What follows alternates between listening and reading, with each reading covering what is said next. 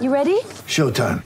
On May 3rd, summer starts with The Fall Guy. Let's do it later. Let's drink a spicy margarita. Make some bad decisions. Yes! Audiences are falling in love with the most entertaining film of the year. Fall Guy. Fall Guy? Fall Guy. That's what the poster said. See Ryan Gosling and Emily Blunt in the movie critics say exists to make you happy. Trying to make it out? Nope. Because I don't either. It's not what I'm into right now. What are you into? Talking. Yeah. The Fall Guy. Only in theaters May 3rd. Rated PG-13.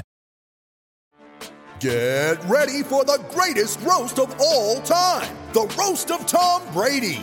A Netflix live event happening May 5th. Hosted by Kevin Hart. The 7-time world champion gets his cleats held to the fire by famous friends and frenemies on an unforgettable night where everything is fair game. Tune in on May 5th at 5 p.m. Pacific time for the Roast of Tom Brady. Live only on Netflix. He looks determined without being ruthless. Something heroic in his manner. There's a courage about him. Doesn't look like a killer. Comes across so calm. Acts like he has a dream. Full of passion. You don't trust me, huh? Well, you know why. I do. We're not supposed to trust anyone in our profession anyway. Peace, peace, peace, and welcome to The Rematch, which is part of the BasketballNews.com podcast network. On The Rematch, you'll hear in-depth interviews with notable names from all walks of life. Because sometimes the media just doesn't get it right. The Rematch is that second opportunity to clarify, put things in proper context, correct fake news or misreported controversy. The media still exists as the most powerful entity on earth because they control the minds of the masses. I'm Atan Thomas, and the full truth is what we are aiming to catch. Many media stories omit details that would dilute their clickbait roar, and that's why there's a need for the rematch. On this episode, I sat down with two New York legends, John Starks and Raekwon of the Wu-Tang Clan. This was an amazing discussion as we reminisced on the 90s era when they both ruled New York. John Starks talked about his Knicks days, the famous dunk over MJ, coming up short in the finals, and his passionate play. While Raekwon talked about the formation of Wu-Tang, attempts to reach the level of Cuban Links, his debut album, the passing of DMX, and being a Knicks fan. It was such an honor to be able to interview New York royalty. Hope you enjoy. John Starks and Raekwon, the legends. What's going on, brothers? How y'all doing? Chilling, good. man. Hey man, listen, this is a special honor for me, coming on the rematch to have both of y'all. So I grew up fans of both of you, in the early 90s, I'm in high school, middle school, high school, and biggest Knicks fan, you know what I mean? John Starks fan, because you from Tulsa, went to Central, even though I went to Booker T, but it's like right around the corner. And then with Wu-Tang, when y'all came on the scene, you just took over everything. And I'm in Tulsa, and y'all took over everything. I don't even know if you know that you took over everything like that in places like Tulsa. So it's a big honor. And, just want to thank y'all both for coming on the show, first of all. No question. Now, let me ask y'all this. Did y'all know each other? Did y'all meet each other before? Have y'all crossed paths? Nah. I don't think so, yeah. Nah. Yeah, Wow, so this is making connections, legendary connections. Because y'all was at that time in the early 90s, the Knicks was at its peak. Wu-Tang just came out. Y'all really took over New York. I'm surprised that y'all never, crossed paths. Yeah. But that had to be a special time, especially in New York. I couldn't even imagine. Oh, no question. No, I wasn't going out that much in the city. So I wasn't hanging out in the clubs or anything like that. And so, but you probably, Ray, you probably ran into Mace and a lot of us probably in the clubs and stuff, right? Absolutely. Yeah. I mean, it's just, to me, it was just, at that time, the Knicks we was the Knicks all over in the rap game. And, y'all definitely inspired us to be great, just putting teams together that was solid, that really put in the work. It really inspired the whole music world because, like I said, you know, I had uncles that was, you know, basketball fanatics, and, you know, you don't even know how it felt to go to a game, especially a New York game in the Garden, and see you guys getting it in. So, you know, that kind of definitely created that whole crew thing for us. You know, the crew thing was serious, and to have a bomb squad like you guys, it was amazing. So definitely appreciate that love, though. Yeah, Man. definitely. Oh, that's great. I remember being young. So I spent my summers in New York. So, you know, my grandfather would take me to the Knicks games. I mean, we'd be way up in the nosebleeds, you know what I'm saying? But I was in the building, and it was just the atmosphere. It was like electrifying. You know what I mean? I mean, it was like something you can't even describe. And it's interesting because, you know, we all talk about, you know, us back from Tulsa, we all talk about our favorite John Starks play and everything like that. I'm going to ask you, Ray, first. What was your favorite John Starks play that you remember on the court? I don't really have a favorite from him because he was always like a great contender. Like, he just got it in, you know? You could tell he was the guy that really was focused on the court, you know? Like, I would say I was the same way doing my thing in the music business. Like, I was about the team. I wasn't about my specific plays or moves.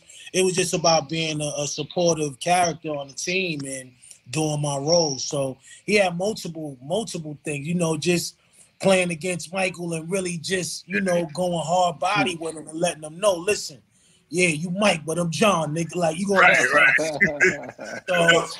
So for me though, it was when you dunked on all three of them. Like, I don't care if people be like, you know, you came down baseline, put it on all three of them. That was my favorite. That's the one that was like busy. He has so many different textures of what he was doing at that time. It was too many for me to count, though, you know. Yeah. And the style that you played with, John, it was like all heart. It was like that's what represented New York to me at that time. Like, it was that gritty lunch pail, you know what I mean? All heart, you know what I mean? Lay it all out on the floor, and that's why you was always a fan favorite. I mean, did you always just embrace that, or how did that even come about like that? Well, you know where I grew up at, so north side of Tulsa, Oklahoma, and my path to the NBA was a little different than most guys, and so I had to fight, scratch, and claw just to get there. And I think, Ray, you said it right, man. I play to win. You know what I mean? I don't go out there. Everything is about the team. Individual honors didn't really mean anything to me if it wasn't a team honor.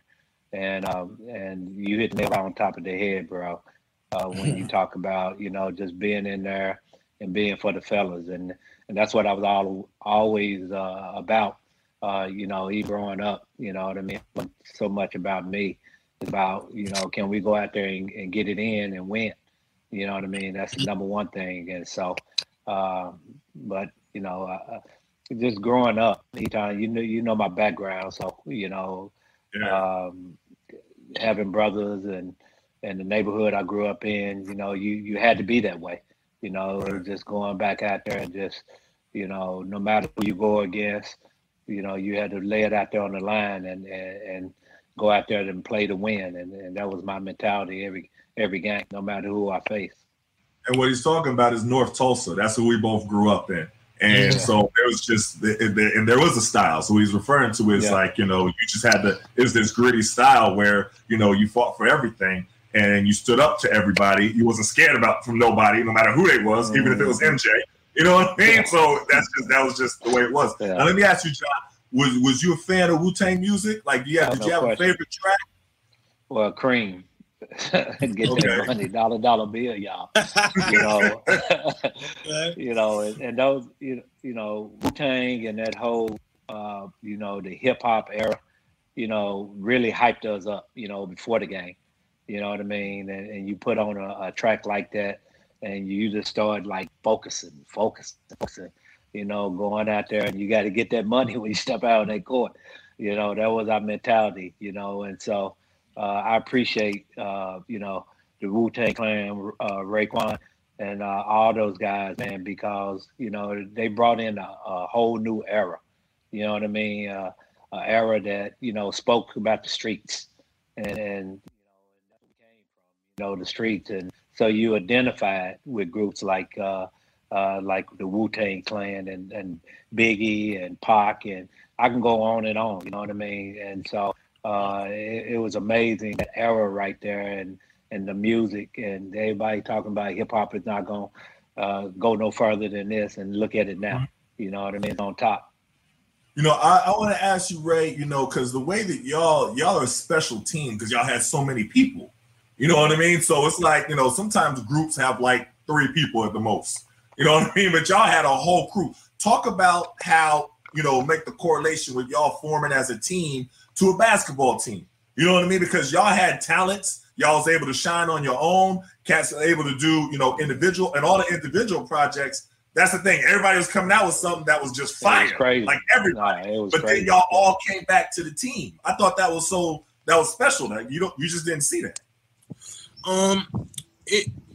For us, it was just more about representing where we from, and when in the neighborhood that we lived in, it was like every neighborhood had their own specific crew.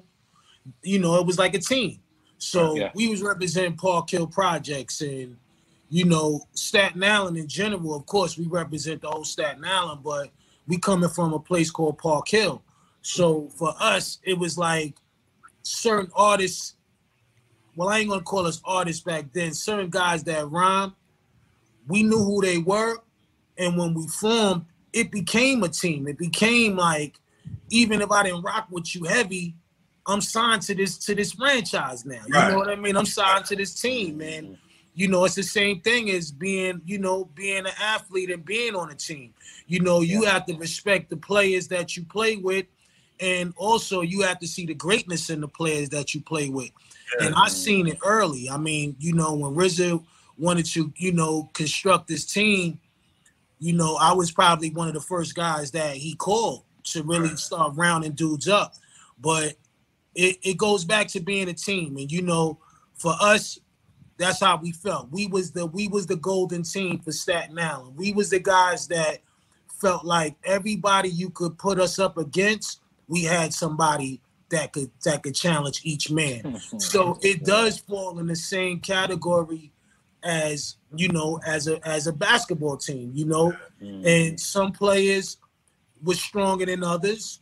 Right. And but that didn't say that person wasn't ill, because I felt like, even though myself and Method Man or Old Dirty Bastard might have been the highlight of the team, I mean, you still had other guys that was dominant in their position. So it always was about team. And when we went out there, that's how we carried ourselves. It's like, yo, if somebody get at you, then I'm a jump in. I'm a play. Let me get them. You know what I mean? It was that mentality. Let me stick them.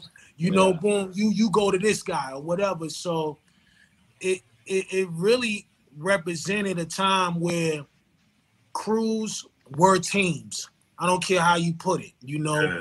These are the guys I go home with at night. These are the guys I love. These are the guys that we're gonna have our little personal, quarrels with. But at the end of the day, when we step out there, we get on that stage, it's all one. It's gonna always be one forever, and that was our mentality. Just to go out there and just handle. And we felt dominant. We in the 90s, you got to remember, man, the 90s is a serious time, because sports, entertainment, music, all of that was just, it was going to the next level. So for us, it was always about go out there and represent. I remember we started getting so big to where we started to feel like, yo, we need uniforms. You know what I mean? That shirt you got on right now, that's a uniform. That's not a T-shirt. That's a uniform. I tell people all the time, when you look at our first album, Into the 36 Chambers, we all had black hoodies on. They looked at like uniforms, but all it was a Wu-Tang sticker on top of a black hoodie. So we wanted to be that team that people could identify as a whole. Right. You know, not just one person or two of us. It had to be the team. You know, so when you had that W on, it meant a lot. You know, it meant like, yo, we one of the hottest groups in the world. I mean, that's what we felt like at that time. Yeah. You know, we had guys on our team that was strong. The Jizza, you know, being one of the most intelligent rappers in the world to me at that time, and still is. Like, you know, I would say Jizza probably would be a Ewing, you know, or Oakley. You know what I mean? You know, I would have been Starks. That's why. You've been Starks. I was Starks at that time because I didn't want to lose. Right. I was the springboard of the crew where it's like, yo, jump on my back. I'm gonna set it off. I'll get out in the front. Yeah. No problem. Put me on whoever. He's not gonna score. Right. Give you my word. I give you my word on that. That's how we would sit down and kick it. You know what I mean? The same way. Like, yo, you get up there, yo, you represent. But it was always a battle thing for us, man. And it was competing. And I remember those early days of like, they had this thing called Jack the Rapper going on. And, you know, before we even really started getting big, this was a place where a lot of MCs would just come and, you know, we'd stand off 6 paces and draw. Like, you know, and that was fun to us, just getting out there and just hearing dudes rhyme. And then they get to hear what we doing. So to me, all that was the same thing as being in the league. You know, it's like you really had to go out there and bang out to be special. And that's what we was doing. It's interesting how you make that correlation because now with the Knicks, I saw y'all the same way. Like y'all would maybe have little inner battles sometimes. I mean, sometimes you see it on the screen. I mean, we watch it again. You see y'all fussing with each other, but then y'all have all each other's back. You know, if anything happens outside the crew, you know what I mean? Y'all all jump to each other's defense. To me, I thought that was so great. And that's that special bond that y'all had. Talk about that bond that y'all had and how that really helped y'all, you know what I mean, propel y'all to be that special team that you were. It was just love, man. It was just knowing where we came from and realizing our dreams is starting to come true. You know, when you start getting a couple of dollars and you get out of the neighborhood, you're able to help your friends and your family, and you realize, yo, wow, you know, this can really happen. You humble yourself. You know, it's nothing that could make you forget those times of not having a job or having a position in the world where people respect it. So a lot of times when we have our verbal situations, because it never really got physical, it always is verbal, but you know, you chill for about an hour or two or maybe even a day. And you come back to the job the next day like, yo, that's in the past. Right. We got something in front of us that's very powerful and people love us. So the people was making us put down a lot of the bullshit when it comes to the egos. You know, when you're dealing with so many talented guys in one crew, egos kick in. They kick in. You cannot control that. You know, you cannot control that. But at the end of the day, we never allowed ourselves to forfeit what we're here to do. So it was always about, yo, they love us. We got to get over this shit. And when we get out there on that motherfucking court, y'all don't know shit. Yeah. You know, when we off the court, right. Then you can have it. Then it goes back into the trap. Yeah. Was that the same with y'all, John? To say the same kind of thing? You know, he's explaining exactly the mentality that you have as a team. And you know this time, you know, you're going to have different personalities. You got 12 guys on a basketball team. Everybody got their own personality. Everybody got their own ego. But when you got a focus and when you got a plan and you got the eye on the prize, that brings you all back together and keeps you in there. Yeah, we had fights and battles with one another. You know, sometimes it did get physical, especially during practice. It did get physical. And but at the end of the day, like he said, you know, you brush it off and you come back because, you know, you in it for one another. You know what I mean? At the end of the day, I can remember plays where I used to, you know, go at guys on the court and they come back at me and the reporter asked me after the game, now, what was that about? I was like, what about? You know what I mean? That wasn't nothing. You know what I mean? That wasn't nothing. You know, we get to win. That's all it matters. You know what I mean? So, yeah, but but we was on edge like that, and Rouse had us like that. He had us foaming at the mouth and at each other's throat. But then he opened the cage and we go out on that court. We unleash it out there on the court. Whoever we playing against, and so that was just our mentality. We took on the mentality of New York in general. You know what I mean? And Rouse wanted us to be that gritty, hard-nosed, just get after basketball team, and we went out there and we represented the city. Were there always factors, outside factors that were trying to kind of seep in? And this is a question for both of y'all, to kind of seep in and splinter y'all and to whisper in one ear, hey, you could be doing better if this cat over here wasn't, or you, because I know that happens all the time on the court. I'm sure that happened with y'all as a crew, with the Woo. Did y'all see some of that kind of forming? And then how did y'all not let that, you know what I mean? Well, that's the media. For us, it was the media. And Rouse always talked about, not letting nothing, outside of these walls enter inside our thinking. You know what I mean? I got the best advice when I first came to New York with Trent Tucker. And he told me, he said, when you start doing well, don't read the paper. Because if you start, reading your clippings, you'll let all that enter into you. Then all of a sudden, you start listening to talk radio and, they killing you when you have a bad game. And all that stuff started to seep inside of your thinking. And I remember I'd never read the newspaper. I'd never listened to talk radio my whole time of playing. And then when guys came here, you started to see that. You started to see them listening to talk radio, reading the newspaper, and it was affecting their play. I'm not going to name the guy that I played with, but I had to pretty much jump down the chest just to get him to stop all that, that BS. You know what I mean? And don't be bringing this to this team. And so, but he got on board, and he became a pretty good ball player. So it's just about you keeping your focus and not letting the outside forces disrupt what you're trying to get accomplished as a team.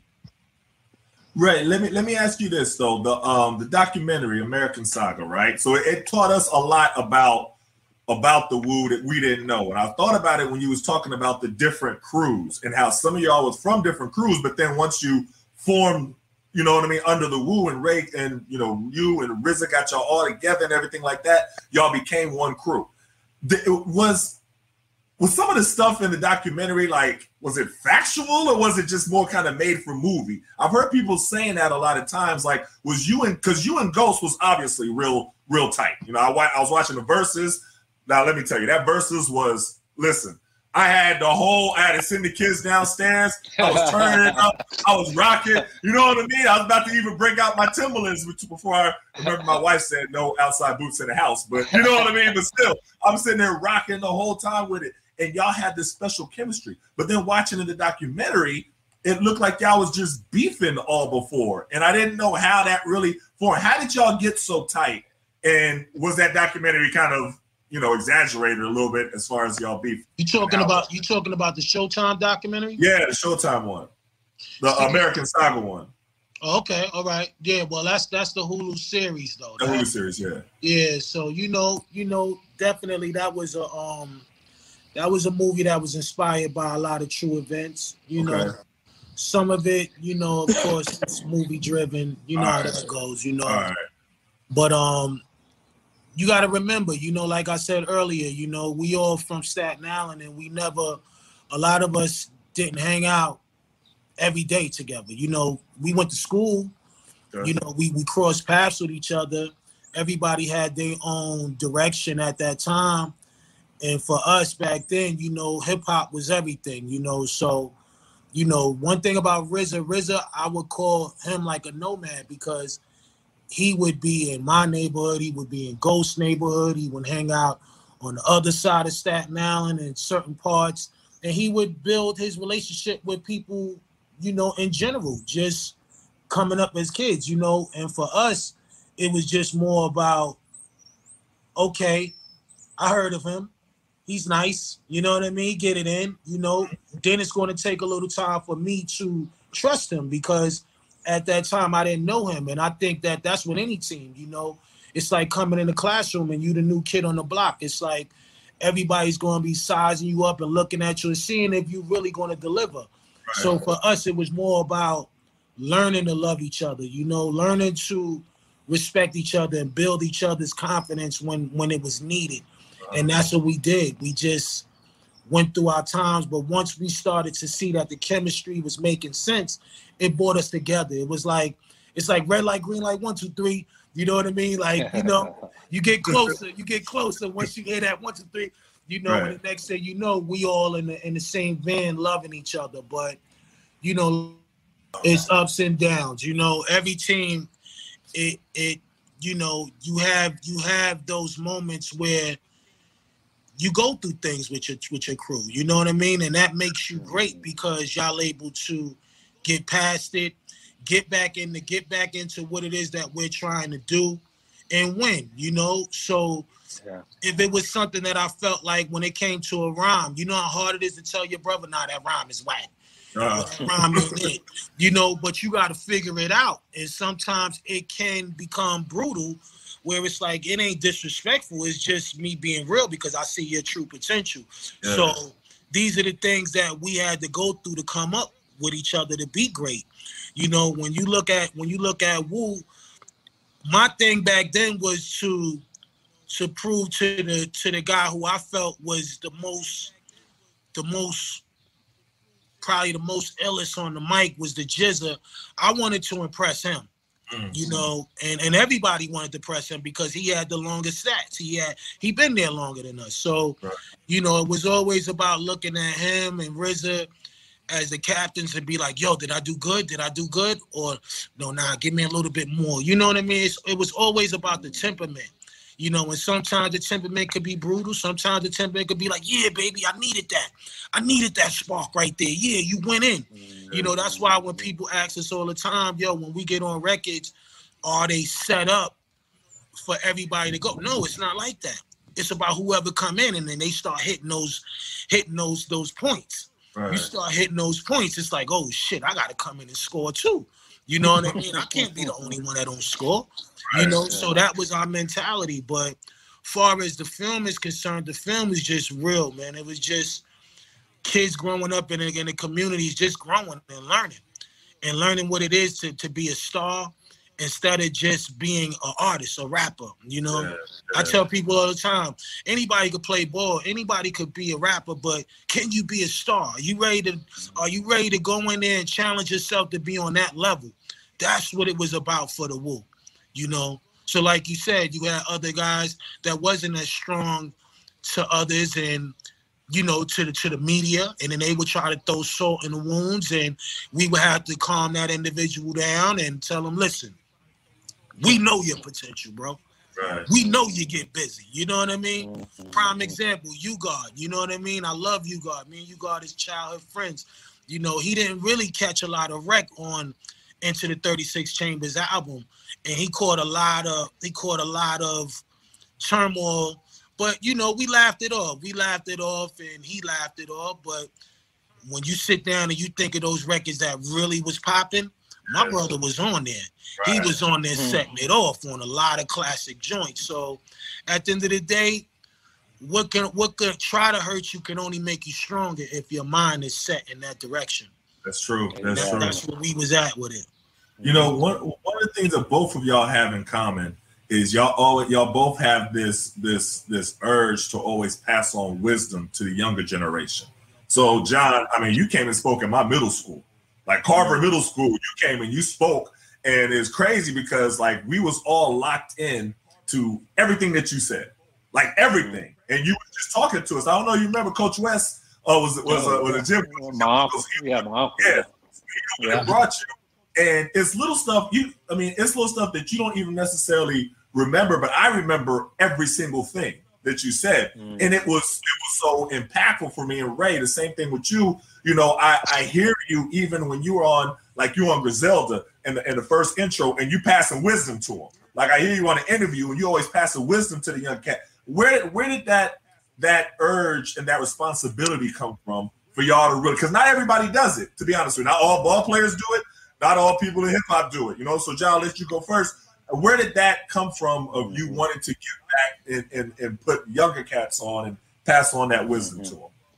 Well, I just think it's coming from your upbringing and stuff that you go through, and you know the tough times that you endure, and you know to have people in your corner that's teaching you about giving back. You know how Coach West was. You know, he was all about giving back. You know, I can remember him, Ray. He's my uncle, but he was an All-American NAIA tennis player. And when he used to come home, he used to go down to Lincoln Park, the park where we all grew up playing basketball. But he used to give free lessons to kids, and he used to take me out. You know, I used to see him just giving, you know, from his heart, and you know, not asking for anything in return, and you know, and trying to teach, you know, young people about tennis as well as about the game of life. And so when I got fortunate enough and blessed and put in a position, you know, and have that status, so-called status, where, you know, you have kids looking up to you, I think it's this inside of you to, you know, speak wisdom, and so they won't have to go through the same trouble that you had to go through, and hopefully that you can touch someone that can, you know, make a difference in their lives and inspire them to be great.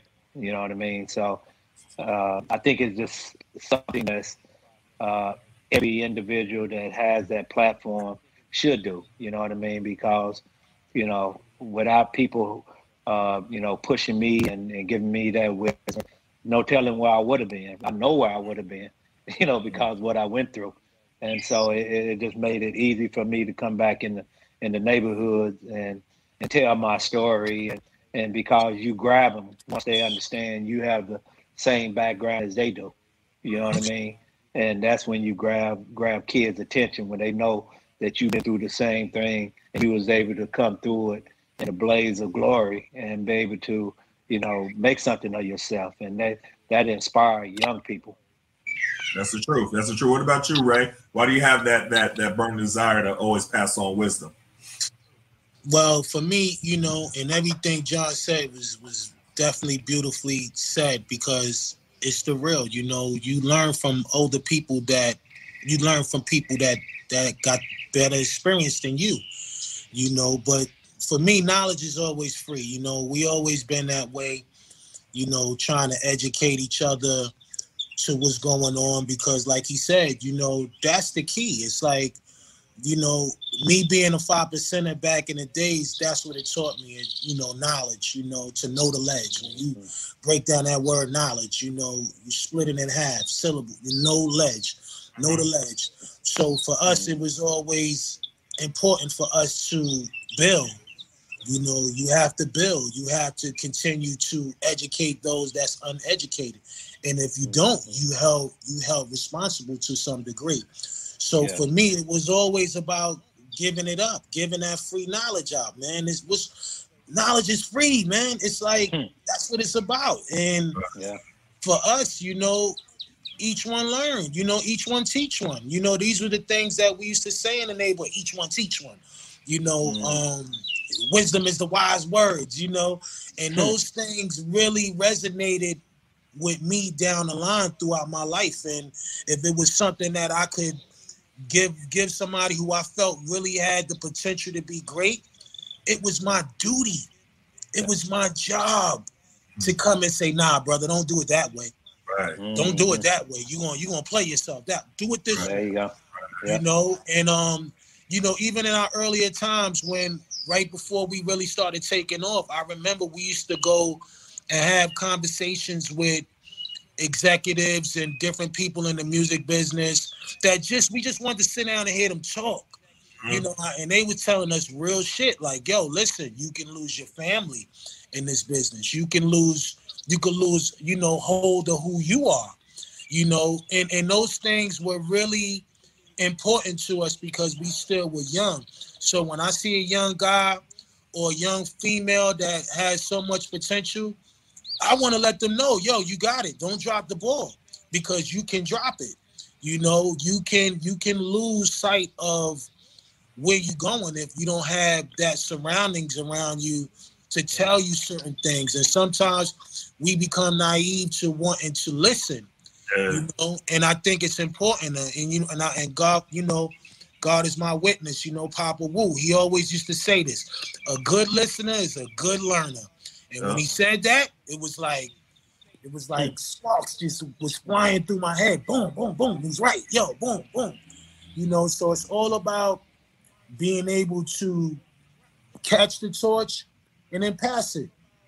Pass it in the greatest way. You know what I mean? We want to see our people win. We want to see our people overcome. And you know, this is what guys such as ourselves, our franchises have helped to create, you know, not only from a money-wise situation where, you know, you have all these young millionaires now and, you know, guys really making a lot of money because they took time to listen and understand from the people that did it before them, or even the people that was just intelligent enough to just tell you right from wrong, and you be like, all right, I needed to know that. You know, I don't care if it was just one lesson that you learned that day. It completed that day for us.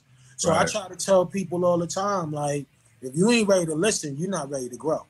That's true. That's true. Let me ask y'all this, because I'm really all about, you know, helping young people and being an inspiration for young people. And I know how they look at us, athletes, entertainers, rappers. They look at us and they pay attention. And I want to ask y'all some, you know, tough question. But I'll start with you, John. The biggest thing that you had to overcome on the court, the toughest thing that you had to overcome, and I've asked you this before, and while you're thinking about it, I'll tell you like mine. Like mine was, while I was playing with the Wizards, I had open heart surgery, right? So bouncing back from that, and I had so many young cats, you know, come to me and email me and stuff like that, but like, hey, I saw the way that you know, bounced back from having surgery, and you came back and played ball after that, and that inspired me. It's crazy because you don't even know how people are looking at you and watching your situation, you know what I mean, and paying close attention. So, John, I remember before asking you about it was the series and the finals, and you went something for something. You know what I mean? I don't remember what it was, but you took it was 2 for what? What was it? 2 for 18. It was 2 for 18? Yeah. 2 for 18, game right. 7, yeah. And game 7. And how did you bounce back from that? That was tough. You know what I mean? Because, you know, you put so much into, you know, trying to win a championship, and you just felt like you just let your teammates down, you let the organization down. And most important, you let the city down. You know what I mean? Because that's what I was playing for. You know, New York has the greatest fans. You know, the greatest fans, and you know, I wanted it so much for them. And to come up and have a game like that, it was heartbreaking. You know what I mean? I can remember after the game, I just stayed in the shower for about 20 minutes crying. And you know what I mean? Because this is something you dream about your whole life growing up, and you're on the courts by yourself, and you're out there shooting, and you got the championship on the line, and you shoot it, you never miss it. You know what I mean? So, and to be able to come up short like that, it was heartbreaking. And so I didn't know what to turn to, you know, during that summer. Didn't want to be around people, and but I prayed a lot, you know what I mean? And I thought about people, great players that played through game 7s and had bad games, like Magic Johnson, you know what I mean? Had a bad game, but he was able to bounce back and come win the chip. And so I really focused on that. Is like, okay, I'm going to get another opportunity next year, and I'm going to work my ass off to get back healthy, because I was playing was just coming off a meniscus tear a month before the playoffs, and so I was probably playing at like 75, 80% doing that whole thing on my knee. And so that summer I just worked my butt off to say, okay, we got to get back because I got to redeem myself. You know what I mean? And I'm not gonna let this tear me down. You didn't seen guys that had bad games and all of a sudden their life just erodes. Right. You know what I mean? You didn't seen athletes, before your eyes just erode. And I said, I'm not gonna be one of those. You know what I mean? You've been through tougher times than this growing up. You know what I mean? You had to fight. You had to nights that you didn't eat. You know what I mean? Water off, electricity off, things like that. So you have to lean on your path and what you've been through and develop. And my mother taught us about how to survive, how to come through tough times. And so I had to lean on that. And plus, I had my family around me helping me, but I really had some soul searching to do that summer. I prayed a lot, man. I asked God to give me strength and help get me through this. And every day I got up, man, I just went to work. Every day I got up, I just went to work and say, I'm going to go back and I'm going to redeem myself. And unfortunately, I never got that opportunity to play for another championship. I felt in 99 when Jordan retired, that we were going to get back, and we ended up getting back, but they ended up trading me that during that lockout. And I was like pissed about that because I felt that, we was going to go to the championship, which obviously we did and ended up losing. But you just can't you can't let things overpower you. Your mind is the powerful weapon. If you let things seep into your mind, it can destroy you. And I wasn't gonna let one game or one day or 2 hours dictate the rest of my life. And so I had to bounce back. And plus I had family, I had a wife and I had my kids. And so I was, I had to do it for them, and I had to get back in the ring and keep fighting.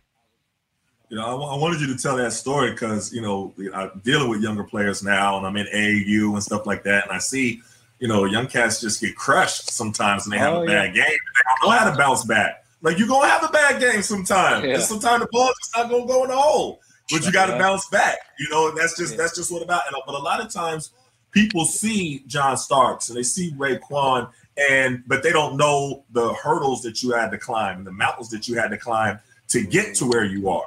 They just see the end product. They just see, the John Starks dunking on MJ and all of them. You know what I mean? They just see the, the platinum albums over and over, Raekwon, but they don't know everything that you had to do to get there.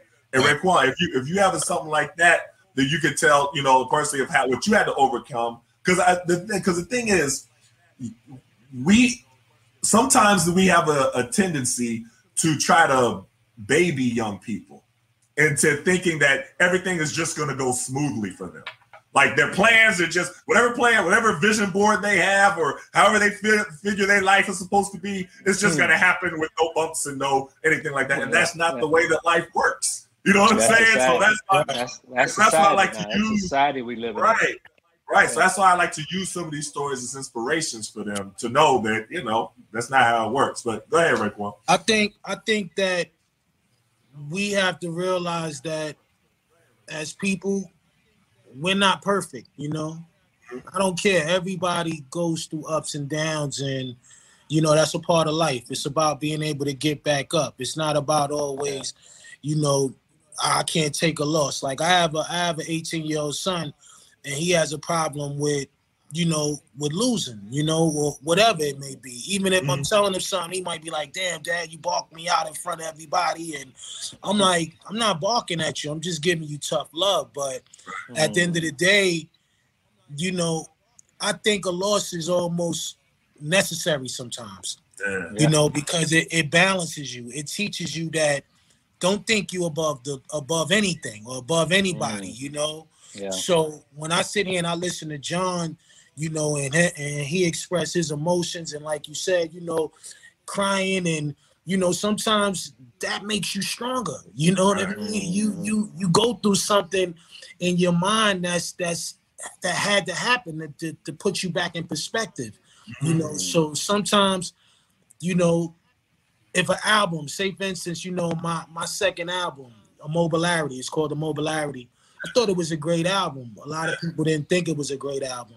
Right. You know, to me, you know, I felt like it was a great album, but I still felt like I let down a lot of people because they wanted more from me. And it was something that bothered me for probably like 48 hours. But then it was like, you know what? I'm going to come back. I'll be back. Right. I'll be back. Don't worry. Right. It's cool. You know what I mean? I understand that. I understand that y'all wanted this and y'all wanted that. But I was just trying to, you know, explore my horizons and do things that I thought might have been a little bit more impactful as far as growth is concerned. But sometimes it may not work that way sometimes for you. You know, when you have to take 3 steps back to come back 10 steps forward.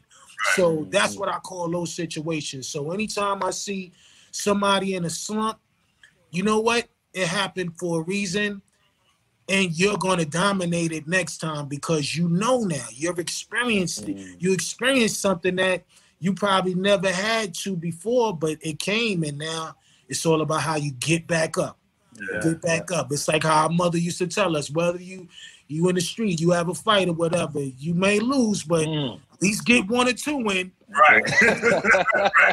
You know, I ain't mad at you. I ain't mad at you getting your ass whooped, but if it happens, hey, you know what? You get back up and you give it your best. And I think that that's what make great men and great women is the fact that you able to accept the loss and turn it into a win, because a loss is only just an imperfection of a win. It happens. That's true. I like that. You know, I like that. I like that. Yeah. And you know, and it's special, and I think that's a great philosophy. But let me also say, you set the bar pretty high with the purple tape. You know what I'm saying? I mean, for real, like that tape. Like honestly, and young people watching this ain't even gonna know what I'm talking about. That was probably the only tape that I literally wore out and had to get a new tape. Like, you know what I'm saying? Like, it wouldn't play no more. Like, I played it so much, it wouldn't play no more, just straight through. So you really know what kind of bar I have to deal. It goes back to, like I said, like, you know, every album I make, it's like people want to compare that to that. Yeah. So it, you know, it messes with me a little bit, and to the point where I had to be like, look, I'm just going to go out there and be the best I could be. Right. You know, and that's all I can do. I can't sit here and design every album according to what I was doing at that time, you know. But one thing I can do is learn. That's why I keep going back to saying a good listener is a good learner. You know, you listen to people, whether they feel like you on point or you not. You listen and you learn from what they're saying, and then you just go back out there and you put your best foot forward. That's you know, so. You know, that's why, to me, that's why the Knicks is so legendary. You know, it don't matter if you don't win a ring, because y'all won a ring in people's hearts. Yeah. You know, that's true.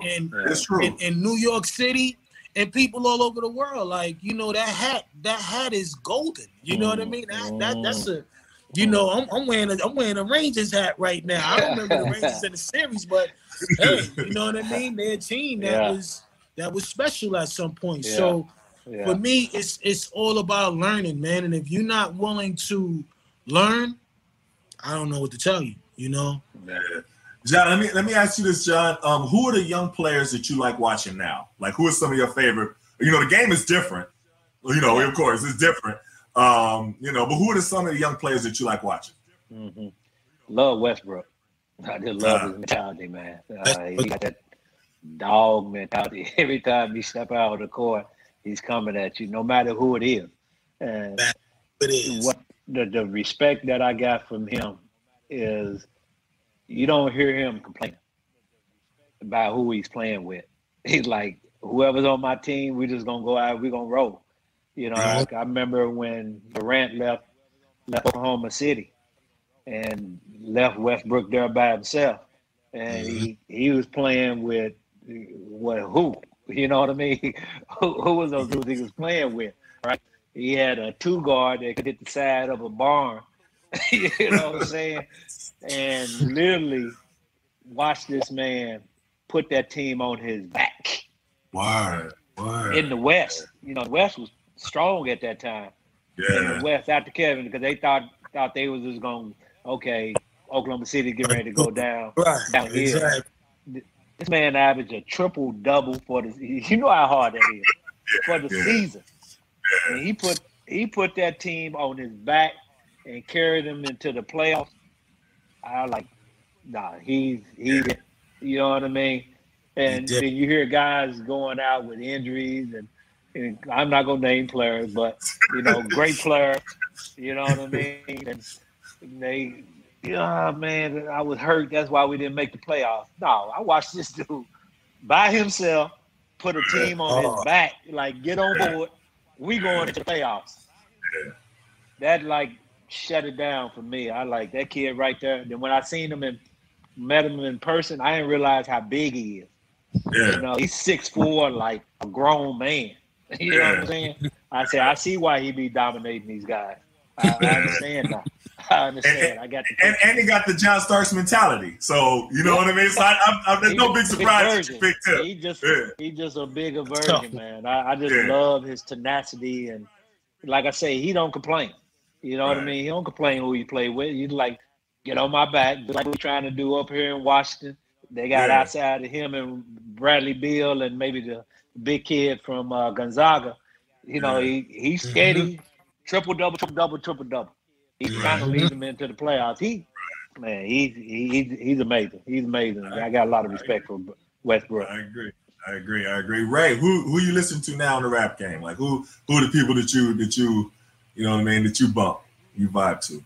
I mean, it's, you know, the young boys is doing their thing, man. You know, one thing I'm always say is like, talent is talent. You got talent, and it shows. And I don't have a particular artist. You know, I just like guys that's just out there doing their thing and staying consistent. You know, like he said, it's just about getting out there, and no matter who you up against, who you competing with, you just got to come out with a win. And a lot of these young boys is doing their things. Like, I like the Migos. I think the Migos is dope, you know. They doing their thing, you know. Then, of course, you know, you got the Drakes. You got you got so many guys out there that's doing their thing. And you still got the legends out there, such as myself and a few more that's, you know, doing their thing as well. But it ain't really one particular person that I could say, yo, is amazing to me, you know. It's a couple of them, you know, but I'm running with the Migos right there. I just like Migos, I didn't think he was gonna say. See, I like Griselda. I think that they got that. Well, you know, they got that like Wu-Tang kind of feel a little bit. You know what I mean? Some of the beats. You know, with Griselda, you know, those are my boys, Benny, Conway, West Side. You know, those guys, they definitely come off like as if they was around the time we came out. And when I met them, it definitely felt like a reflection, a true reflection. And you know, when it comes to lyrical skills, yeah, those boys is bad. They bad. And believe it or not, I remember coming to one of their shows. They invited me to one of their shows, and I had told the crowd, like, yo, these are the guys. You know what I mean? This is real hip hop. This is true hip hop. And ever since then, they took off. You know, people say, yo, Chef, yo, you had a lot to do with that. I'm like, nah, I'm just calling how I see it, man. When you recognize dope talent or a dope player, you give it up.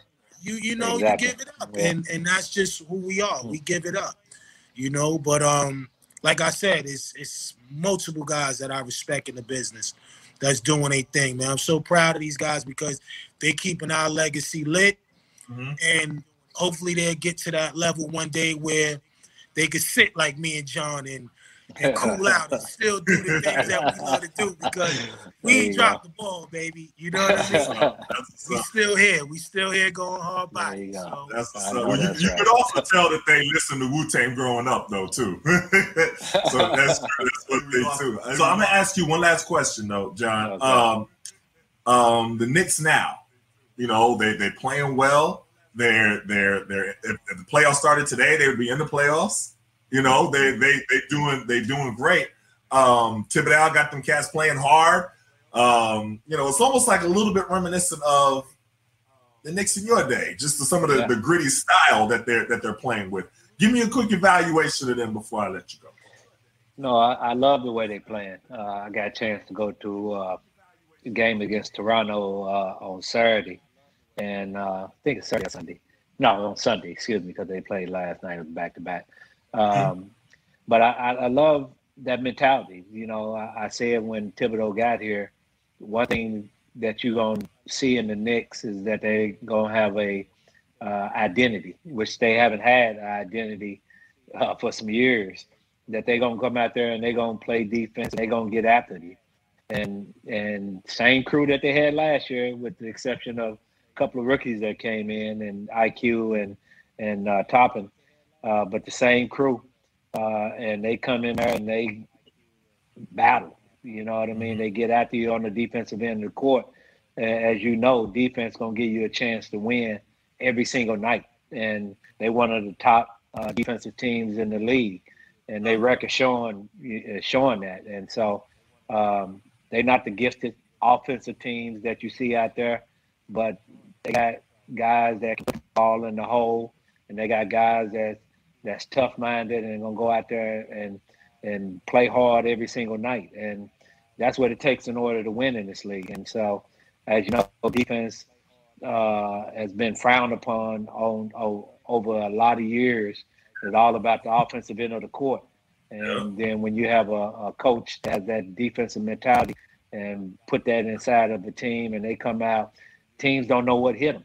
Like, you don't supposed to be playing defense. We're supposed to just be running up and down and freelancing and doing what we do. Nah, these guys are getting after it. And that's going to give them a chance to win every single night. So I love their attitude. Having a young player like IQ, Emmanuel Quickly, come in and really showing the leadership role. I love the way he plays the game. You know what I mean? He's not afraid to go out there and get in someone's face. And, you know, you just watch his maturity out there on the court. And Toppin, you know, being from Brooklyn and wanting to come here and play and back in his home city. And, you know, he has a lot of growth, but you see potential is there in him. And so, and then watch Julius Randle and R.J. Barrett, Mitch Robinson, you know, D Rose back here again. You know, all these guys, you know what I mean? They just going out there and just playing, man. I love their fight, their grit, and they taking on that personality of the city. And Thibodeau, he was here during those glory days, and he understands what type of team that have to represent New York, and they represent New York in a big way this year. Yeah, you know what I mean? You got to give it up to them. They playing some good ball. I got to be honest with you. I wanted to see Mark Jackson get the head job. I did. That's who I was rooting for to get the head job of New York. But Thibodeau, you got to tip your hat to him. He's doing a great job. So definitely. Hey, Ray, I'm going to get one more question. I'll let y'all go. I can talk to y'all forever, but I ain't going to hold y'all. You know what I mean? Y'all are legends in this. You know, so I want to milk every little bit that I can milk. I'm glad you came back too, Ray. You know, we lost an icon in DMX a few days ago, and it hit me hard. I mean, because I read his book, you know, when I was, you know, I think I was just coming out of college. I read his book. I read about, you know, some of the struggles that he had. You know, I just saw him perform at Howard Theater like maybe a few years ago, like before COVID. And literally, he poured his whole heart out on the stage. You know what I mean? Like, you just felt the emotion from him, you know, and he's praying in between, and he's talking about battling demons, and, you know, he's talking about trying to do better, and then he's talking about the demons again keep coming. You know, it was just it's an amazing emotional experience seeing him perform. Tell me what his passing meant to you and how it affected you. Man, I mean, it was hurtful, man. I mean, you know, my whole day was just, I was out of it that day. You know, I knew DMX personally. And I remember me and him hanging out one time at Beverly Hills, and we was just doing simple stuff. And this was like my time I really had one-on-one time with him, because, you know, sometimes when we see each other, it's always the media, the paparazzi, the press, everybody around. But this particular time, it was just me and him. He had a couple of his boys with him. I had a couple of mine.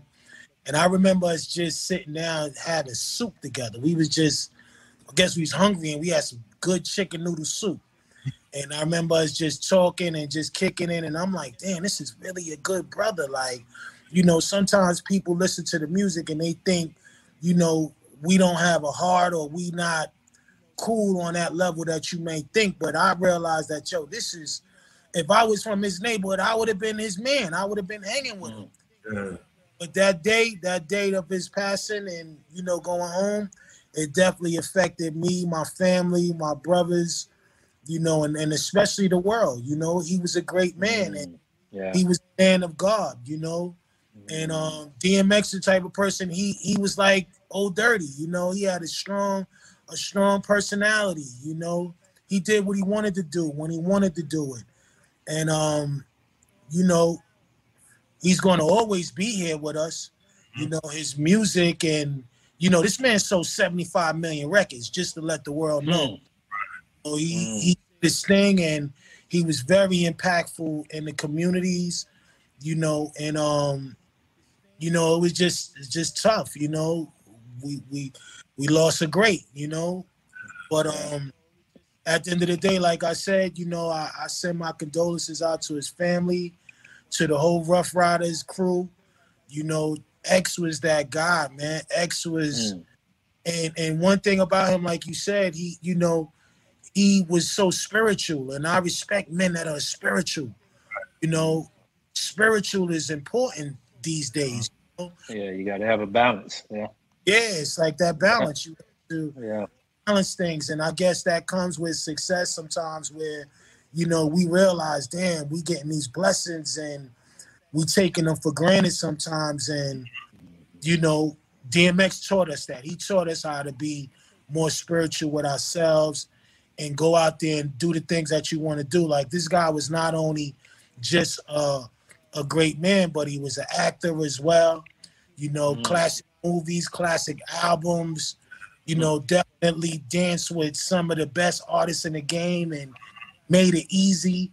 You know, he left a lifetime legacy, and that's what it's all about.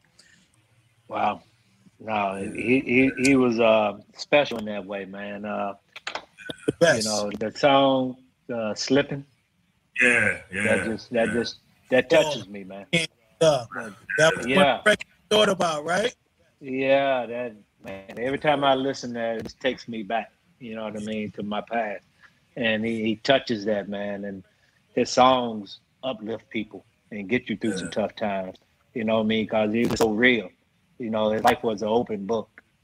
Right. You know what I mean? And, you know, us being in entertainment, from sports to entertainers, you know, our life is an open book. You know what I mean? You can't hide nothing. And so, but he didn't let that stop him. You know what I mean? That's what I appreciate about that brother, man. He didn't let that stop him no matter what he was going through. You know, he kept pushing. He kept pushing to the end. And I got a lot of respect for DMX. Definitely, y'all. Well, I appreciate y'all. Before I let y'all go, Chef, I know you got a new album coming out. I heard y'all mention it on the Verses. You're gonna have you know, part 3. Is that what it was? Cuban Links part 3 you working on? Like, you gotta tell the people about that. I heard you mention it real quick on the Verses. I was like, wait, what did he say? Did he say Cuban Links part 3? Tell me about that. We're gonna definitely close the trilogy. I mean, you know, like I said, when I made this album back in 1995, you couldn't tell me it was going to be a 3-part series vibe, though. But I'm always trying to do things to, you know, make the fans feel comfortable with what they may want. But I'm going to drop something else before I drop the 3, because one thing about me, I never like to rush my music, you know, and I'm going to give guys some dope music before I hit you with the 3.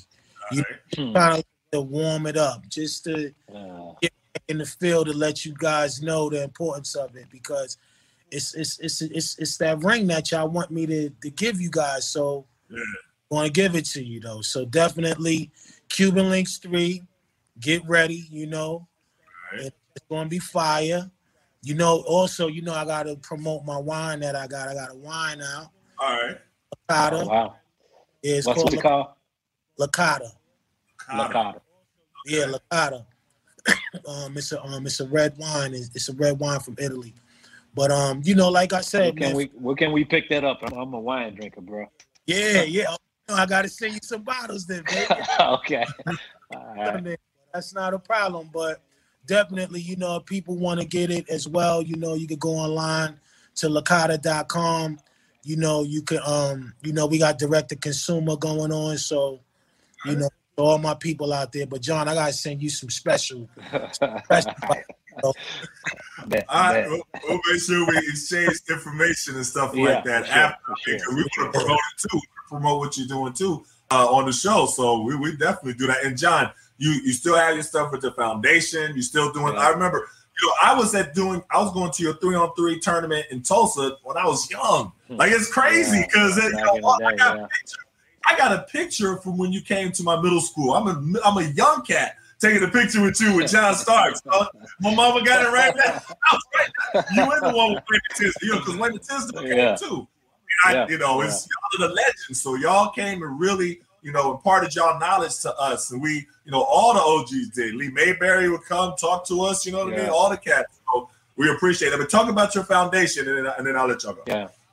Yeah, no, I've been doing my foundation since '94 to give out scholarships to graduating students in the tri-state area, as well as scholarships back home in Tulsa, Oklahoma. And, we've been very fortunate over the years to be able to help a lot of incredible young kids get off to college. And, since '94, man, I don't know how many scholarships we didn't give out, but it's been a blessing, you know what I mean? Because my agent asked me, what do you want to do in return and give back?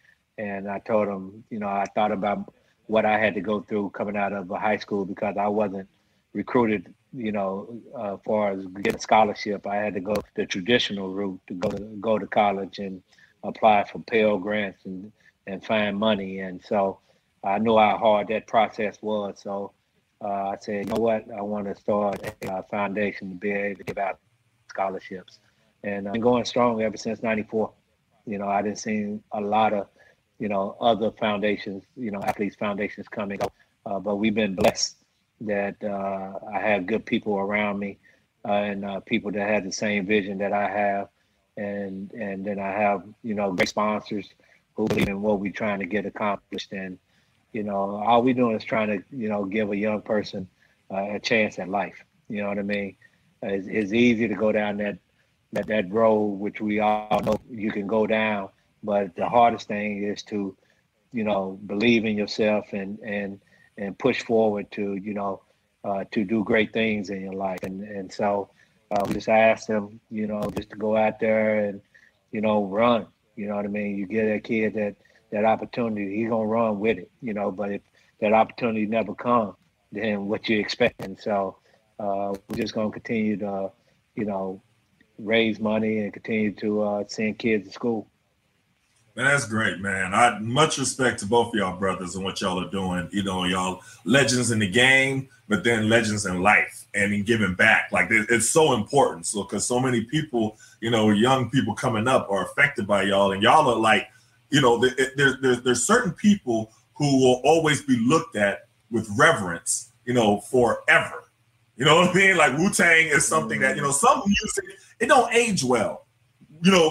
Wu-Tang ages, and it's like you just heard it. Like, you put up, my kids be bumping Wu-Tang, and you know what I'm saying? They listen to a whole different kind of hip hop nowadays. Well, it's timeless music. It's timeless. You know what I'm saying? Yeah. So it's much respect to y'all, much respect to y'all brothers and everything that y'all doing. And I'm glad that we connect. I'm glad that y'all ain't never connected, and now we connected on the rematch. Definitely. That's dope, though, man. I'm looking forward to that wine. That's what I'm looking for. Oh, for sure, man. For sure. Thank you for listening to The Rematch. You can find more episodes on basketballnews.com, Apple Podcasts, Spotify, or wherever you're listening. Be sure to subscribe and leave a review.